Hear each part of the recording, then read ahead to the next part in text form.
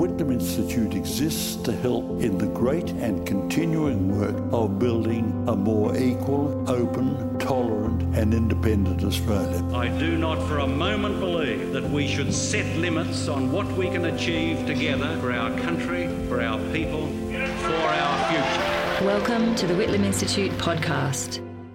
My name is Leanne Smith and I'm the director of the Whitlam Institute within Western Sydney University. Like all of you, I'm recording this podcast from the lands of our First Nations people. I happen to be on the land of the Darug people of the Darug Nation, and I pay my respects to their elders, past and present. The Whitlam Institute is a strong supporter of the Uluru Statement of the Heart. This podcast series is part of the Institute's policy research work around the topic of Australia in the world. This series, The Future of Australian Foreign Policy Towards Afghanistan, Afghan Perspectives, is a recording of 7 podcasts, conversations with political, academic and community leaders from Afghanistan located in Kabul, New York and different parts of Australia. We've made this podcast series for Australian policymakers, Afghan expats and the general community with an interest in what's happening at the moment in Afghanistan and what Australia's role should be to support Afghans and their government.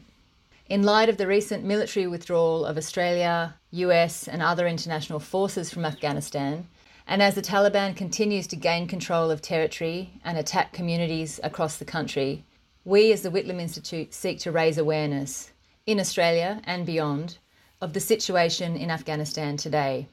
Through these podcasts with eminent experts, officials and community leaders, we aim to ensure their voices are heard here in Australia as Australia explores what its foreign policy towards Afghanistan should look like post our military withdrawal.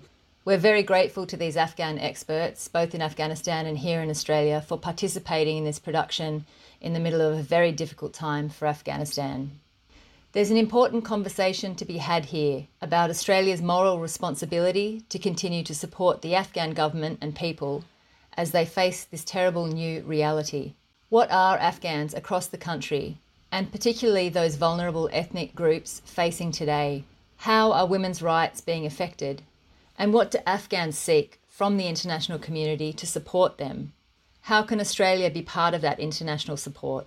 These are some of the questions we seek to pursue over the 7 series of this podcast, and we hope you'll enjoy what you have to hear, and please give us your feedback. Thank you very much for joining us. I'm honoured and delighted to be joined this afternoon by the chairperson of the Afghan Independent Human Rights Commission, Shahrazad Akbar. Welcome and thank you for taking time to speak with us today. Thank you, Leanne. So Shahrazad, maybe you could start by telling people in Australia what's happening right now. I know the situation is moving very quickly, but what's happening in Afghanistan and how does it feel being there in the middle of it all? Well, as I'm speaking with you, there is very intense conflict going on in several parts of the country. We have lost, the Afghan government has lost 4 provincial capitals to Taliban.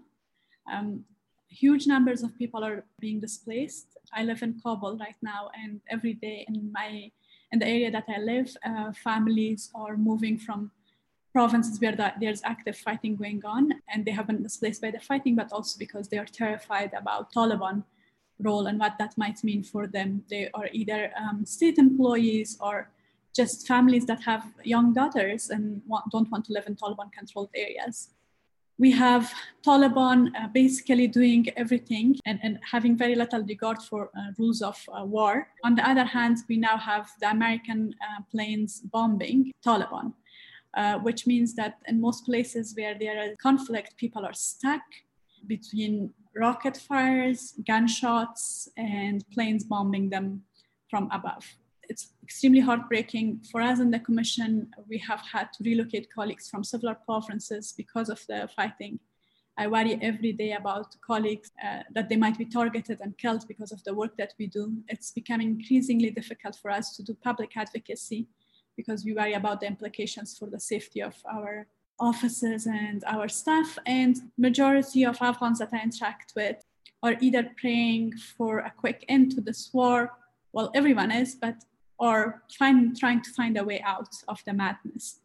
So a lot of conversations about visas, about departure, about selling what you have and leaving your house and your community behind. Shahrazad, that sounds just so awful. I expect everything you just described means that it's also proving almost impossible for the Afghan Independent Human Rights Commission to even monitor the violations that are going on. It has become really difficult for us. We just published a report about atrocities in Molistan, Ghazni, where Taliban went and dragged civilians out of their homes and shot them. They did something similar in Spin Boldak. So it seems like it's a pattern. We are just working on a report about women's rights in districts captured by Taliban. So my colleagues are doing all they can, and we have local contacts, but there are places where we can't reach people because Taliban shut down all communication. They shut down phone access. They investigate people who get in and out of districts to see if they have shared information with us or with media. We don't want to put witnesses' lives at risk, of course, and we don't want to put colleagues at risk. So I think the space is really shrinking for our work. It might come to it if this continues, for us to have to make a really heartbreaking decision to halt our operations, or at least halt our public advocacy to keep our colleagues safe. I think I saw from some of your tweets, Shahrazad, this is feeling a lot like it did when you were a child growing up in Kabul. I mean, after 20 years of peace building and international community support to the Afghans to rebuild their institutions and build up their society, and to find this happening now, this Taliban onslaught after the peace negotiations, can you tell us how much has been achieved and what is at risk with what's happening now? There was a lot that went wrong in the past 20 years. There was corruption, there was intense fighting. I think corruption and lack of justice, which international community also contributed to, really prevented us from building stronger institutions and from preventing this from happening. That's true. But it's also true that Afghanistan transformed, immensely, socially and culturally. Women's aspirations for themselves, for their lives changed dramatically. Women with parents who are both illiterate are pursuing PhDs in science and then coming back and teaching here. Women have joined army and police. Women are musicians and artists, every single field of life. So the biggest threat is to women, really. The biggest threat is to Afghan women. My heart breaks for Afghan women every day because it wasn't like in the past 20 years, it was, some walk in the park. It was fighting every day that made these achievements possible. And it was often a lonely fight. And now they are going to face people who want to talk to them with guns and with violence. There's no logic, there's no negotiation, there's no discussion about what does it mean to be a woman in this society, in this time, or in an Islamic society. Then the institutions that we have built, the army, very flawed again, but took a lot of investment from the international community, from the Afghans, a lot of lives. In case this violence continues, that institution disintegrating or being further weakened, it's not gonna help Afghanistan, of course. The physical infrastructure that you look, but also we have already lost so much, Lain. I mean, in the past 2 years since the US-Taliban talks started, there was this campaign of targeted killings in which I lost 2 of my colleagues. And this campaign went out after our best. And so our journalists, our human rights defenders, our moderate religious scholars, so a lot of people are either in the graves or have left the country. And that's the kind of gain that's not easy to rebuild, that human resources, the human wealth of Afghanistan. And also so many expectations raised in these last 20 years of young girls who were born into an Afghanistan where things were possible that had never been before, and they were encouraged to believe that this is a future that they could have. I can't believe what it must feel like to see that potentially being just pulled away. Yeah, absolutely. I keep thinking about young women in army and police. I mean, they were encouraged by everyone, and they come from remote areas, they have illiterate parents, they faced harassment at work, they stood up to all odds, and now they might just be a target because of the work that they had, the service that they have been doing to this country and the courage that they had. So yeah, a lot at stake. Shahrazad, just one more question I wanted to ask you. I think people in Australia would like to understand, after the Australian military withdrew along with the United States and other countries, what should the international community be doing? What can the international community, including Australia, be doing now in the current reality, in the current context, to support the Afghan government and the Afghan people? I think the best outcome for Afghans right now is a ceasefire and a negotiated settlement, a negotiated end to this conflict. And I still believe that the international community, if it comes together, it has the leverage to pressure on Pakistan, to put pressure on regional countries, and to put pressure on Taliban to agree to a ceasefire and to negotiations.